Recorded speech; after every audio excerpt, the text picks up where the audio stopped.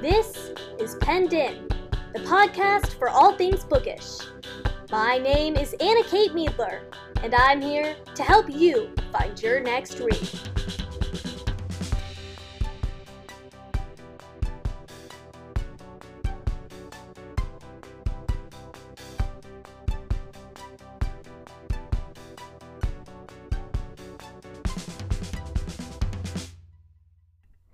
Welcome to Season 1, Episode 11 of Penned In. This week, I'm going to be wrapping up all the books that I read over spring break. I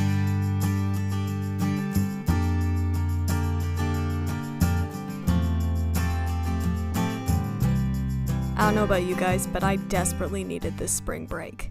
March, I had such high expectations for it. I thought I was going to read so many books, and it just flopped. So I was hoping going into spring break that I would be able to knock out a good handful of books. I mean, I packed probably 4 extra books in my suitcase, anticipating a whole week of reading, and that is not actually what happened. Mostly because season 2 of Bridgerton came out, and like everyone else, I wanted to watch that, but I did read 3 books over break. The first one I read, and the book that probably took up most of my reading time this week, was Spy Schools, a nonfiction book by Daniel Goldin. In short, it's basically about how the CIA, the FBI, and other foreign intelligence agencies exploit America's universities, from the Ivy Leagues to really tiny colleges that you've probably never heard of. I'm going to be honest, I was kind of surprised at how interesting this was, because spring break, coincidentally, is also college decision week. So you'd think that it would be a poor decision to read a book about colleges, since I'm also, or was, waiting on college decisions, but it actually was pretty entertaining. And some of the stuff mentioned in this book, honestly, you could believe that it could come out straight out of a spy movie.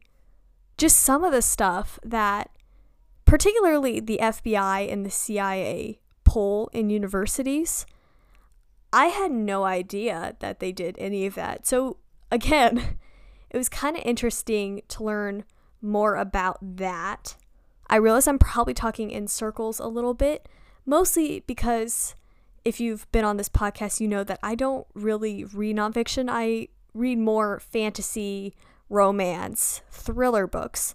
So when I do read nonfiction, which is not very often, I don't exactly have a lot of criteria for what I like, what I don't like about it, how I'm going to rate it. And because of that, I mostly just rate nonfiction books by how much they entertained me, which I realize is hard because every single nonfiction book, in my opinion, is going to drag unless it's a really entertaining memoir.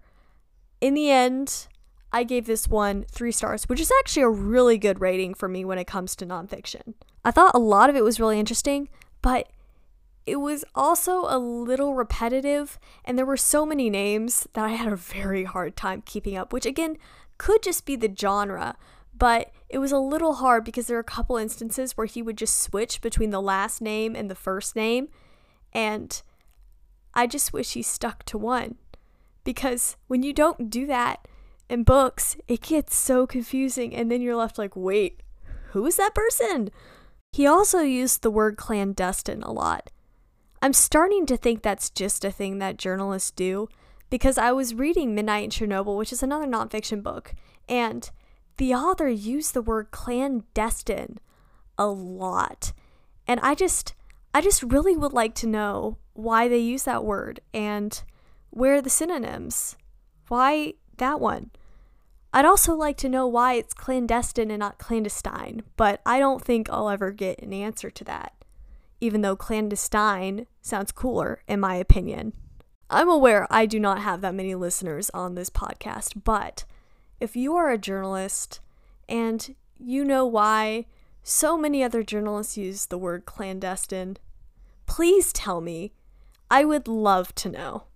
that's all I'll say on spy schools. Again, I don't really have much to say about it because I'm not really sure how to go about reviewing the nonfiction genre.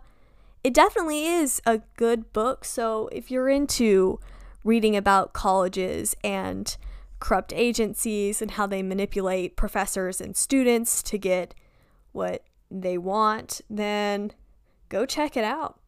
The next book I read was Girl Crushed by Katie, and I hope I'm saying this last name right, Heaney? Well, anyways, however you say her last name. This book was a DNF. I think I DNF'd it around 40% because just some commentary and the way the plot was going really bothered me. And then I read some reviews and realized that, oh yeah, my suspicions were correct. So I gave it 1 star in the end. Basically, it follows our main character, Quinn, who is just starting senior year, and she was in love with her best friend, Jamie. But then Jamie dumps her, and suddenly she's left girlfriendless and best friendless. So, of course, they're going to enter a new crush, Ruby, who's drop dead gorgeous, and she's the lead singer of this popular band in their city. And she's also single. The problem is, the more Quinn grows to Ruby, the more she misses Jamie. I'm going to be honest, this entire plot just made me really uneasy. And it's also partially the reason why I finally caved and looked at the reviews on Goodreads to see if anyone else thought this, because it just rubbed me the wrong way, because I couldn't really see any chemistry between Ruby and Quinn. So to me, it was quite obvious that Ruby was just a rebound for Quinn, which bothered me immensely, especially because it felt like Quinn knew it too. And because she knows it, she's basically just leading Ruby on the entire time because she doesn't want to acknowledge her feelings, which is really not okay. In all honesty, Ruby is probably the only character I ended up liking in this book. Everything about Quinn just felt forced. Like, her feelings and the chemistry all felt forced, which I'll admit, this book was a lot more readable than another book I gave 1 star, but still. I know it was mentioned in the synopsis that Quinn was going to get back with Jamie, but I really just wanted her to end up with Ruby. And apparently, for a short bit, she does end up with Ruby, but they break up because, 1, Quinn has been pining after her ex the entire book, which I could have told you that, and 2, doesn't think Ruby is committed enough for their relationship, even though apparently, and this was mentioned in a ton of reviews, because again, I DNF'd this at 42, so mostly because of what people who read the entire book said, even though Ruby came out publicly in order to be with Quinn. And a lot of the problems stem because Quinn thinks, because Ruby was originally dating a guy, that she can't possibly have real feelings for a girl, which is just plain biphobic, and the reason why I stopped, because I am not interested in reading about that. That is not why I came to read this book.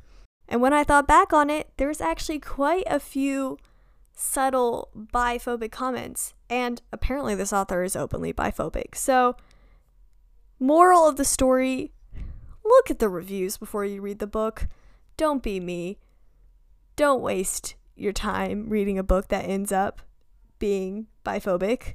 One reviewer, and I'm just saying their comment because I also kind of find it funny, they just said how ironic that after finishing this book, I am in fact a girl crushed by the overwhelming anger at Katie Heaney and biphobia in general, and not cute sapphiness. Yes, but still. And I say it because those are my feelings exactly, except for the part where I finished the book. Because luckily, I had awesome people who stuck it out and read the whole thing, so I didn't have to. And now I'm here telling you guys about it on my podcast, so you don't have to read this book either. and can instead find time finding and reading better sapphic books because I know they're out there. I realize this review isn't as in-depth, but to be honest, there are no more words that need to be said about it. Just avoid it, find better books. I'm going to find some better books and review them here. But enough about that. The last book that I read over break was The Duke and I by Julia Quinn, which is the first book in the Bridgerton series. For those that have not been obsessed with the new Bridgerton TV show, as I have been, basically, The Duke and I follows Daphne Bridgerton, who makes a deal with Simon Basset, who is the Duke of Hastings. Basically, they're going to pretend to be in courtship so that Daphne can get suitors and the ambitious mamas can leave the Duke alone. Naturally, they end up falling in love with each other. I didn't actually expect to read this book. Honestly, I just downloaded it because I was in the middle of season 2 and I said, hey, what if I read the books because I'm really enjoying the TV show? So that's what I did. Before the plane flight, I downloaded The Duke and I, and then I read it, the entire plane flight. It was all I did, and it was really good. I actually think there were a lot of things that season 1 of the show got right. The banter was great. I thought the sibling interactions were utterly hilarious. And I actually found it awesome how I would be reading the book and I'd be like, oh, the TV show made that into a scene, which was honestly kind of cool. There was one thing that was a little disconcerting, partially because Julia Quinn's books are a lot less diverse than the TV show. And because I watched the TV show first, I kept picturing Simon as Regé-Jean Page, who, if you know him, he has brown eyes, but she keeps describing the Duke's eyes as like these bright, icy blue eyes, which I can't picture because I just keep picturing him as Regé-Jean Page, which is 99% likely a better image than what she had in her mind. Because let's face it, if you've seen him, you have to admit he's really good looking. I also want to just give testament to the fact that I had already watched the TV show, so I actually knew everything that happened in the book, and I still enjoyed the absolute hell out of it, which I think speaks a lot to just the author's skill, as well as just the story in general. In the end, I did rate it 3 stars only because of one scene. Everything else was great, but there's just one scene that just did not need to be in there. If you've watched the show or read the book, I think you know what I'm talking about. Quick spoiler warning. Basically, it's later on in the book. Daphne, because she really wants a baby, decides that she's going to essentially rape Simon in order to have one. And that did not sit well with me at all. And to be honest, I did not like that it was in the TV show either.